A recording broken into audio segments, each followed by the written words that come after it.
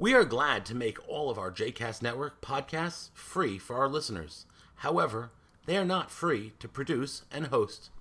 Please consider making a donation to JCast Network to help support our work by visiting jcastnetwork.org/donate. Thanks for your support. You are listening to A Taste of Romumu, a JCast Network podcast. For more information about Romumu, please visit romumu.org. For more information about the other JCast Network podcasts and blogs, please visit jcastnetwork.org.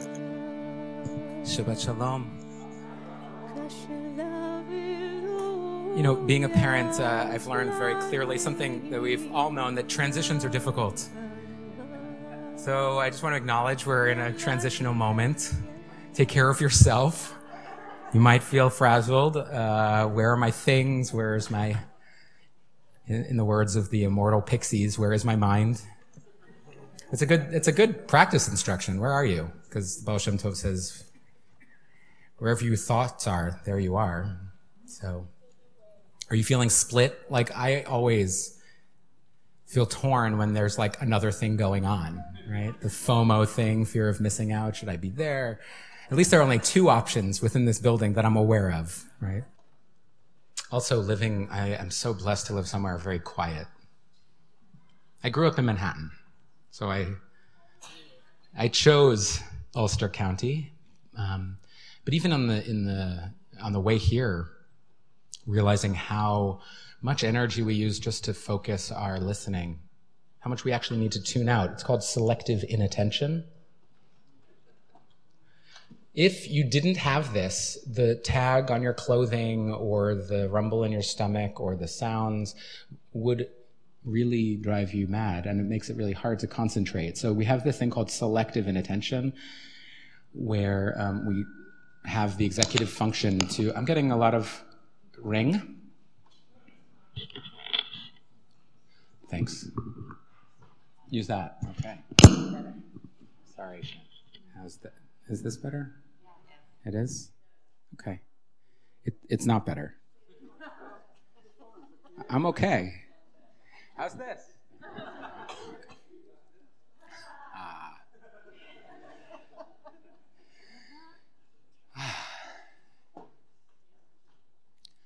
We don't have earlids.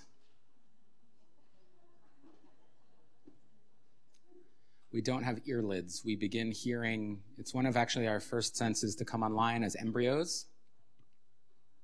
We can't see, it's quite dark. We're surrounded in fluid, so we're kind of in this warm bath without much kinesthetic input. We're getting fed through our bellies directly from our mothers, but we begin to hear the world. Perhaps the first drum is the mother's heart. And we're in this bath of reverberation that begins before we even know that we're a separate being. And I believe that capacity for hearing continues even once we cut the cord. That our ears are intentionally not things that we can really... we have no lids. We have no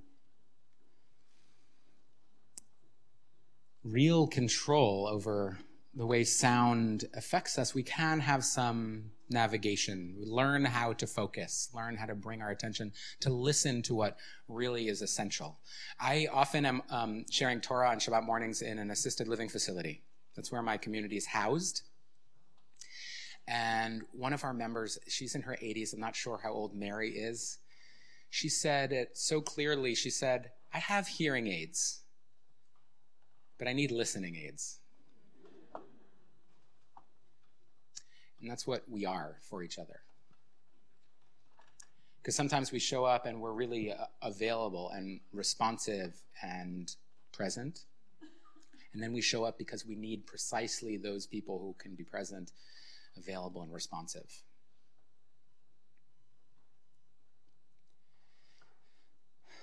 So Parshat Terumah is like the second or the last third of Sefer Shmot, of the book of Exodus. The next 5 weeks are almost entirely devoted to the works of the Mishkan, of the sanctuary. And for some people, this is a real a turnoff in a certain way, because we've been so immersed in sacred story and narrative and the drama, the interpersonal drama, all the way from creation through the Exodus story. And now we get into sacred architecture, which can feel very left-brained and detail-oriented and even repetitive.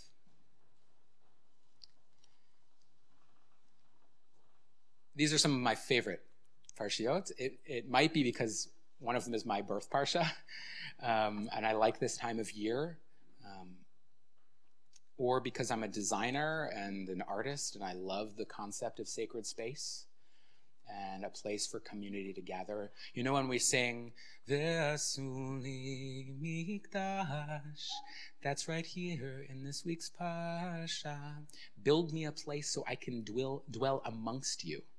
Were it not for structures like this one and communal organizational structures like Romamu or other prayer communities, we wouldn't have a place to gather, which is essential to our human attunement.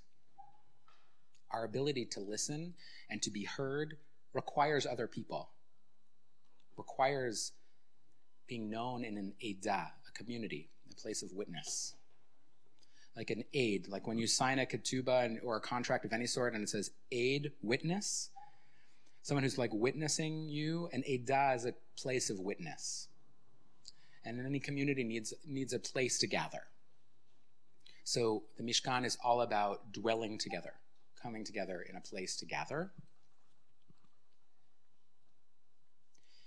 So we're going to have 3 aliyot today, 3 callings up.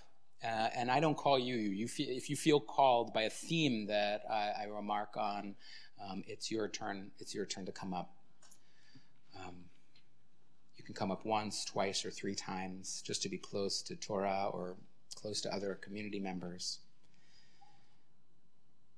The place of the altar was a place of korbanot, of sacrifices or offerings, but the root is really karov, to come close. All of our practices are about coming closer.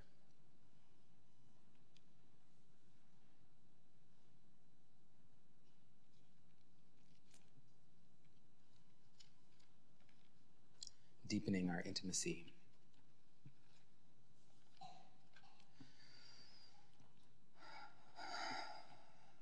So this is Nadav Lev's parsha. Our guitar player, his name basically comes from this parsha. We're not going to be reading this verse, but all of the contributions of the Mishkan, everything that it required, the physical materials were given by donation, from the gold to the silver to the bronze to the blue and the crimson and the red threads, the leather, the wood. All of it was donated, asher yidvenu libo, from a person whose heart was moved. So the material of the vessel and the container for community is generosity.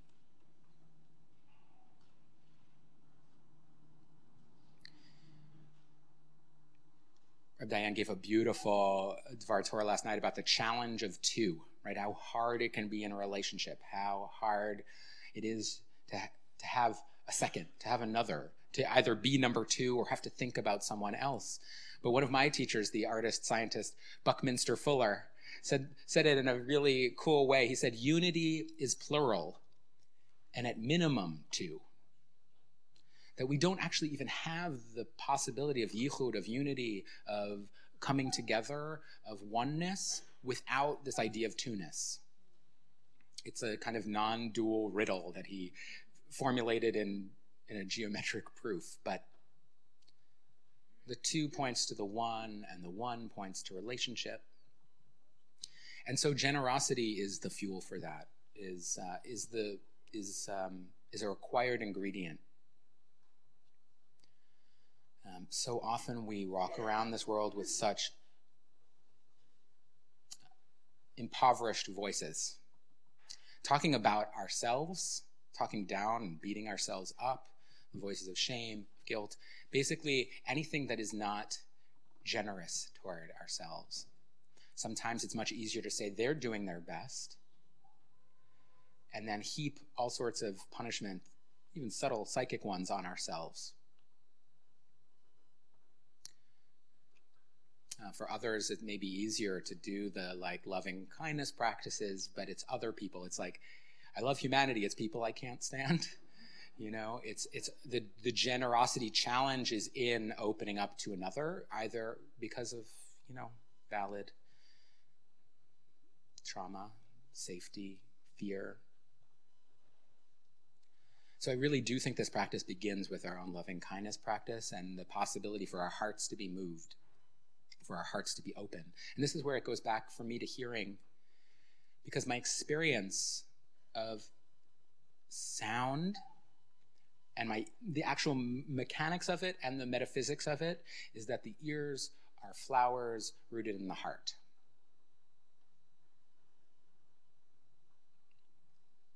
We have mechanisms, just like the brain processes, and the ear has the sensory organs of perception, but the meaning and the touching, the interface with who we are, our souls, our neshamas, is in the heart.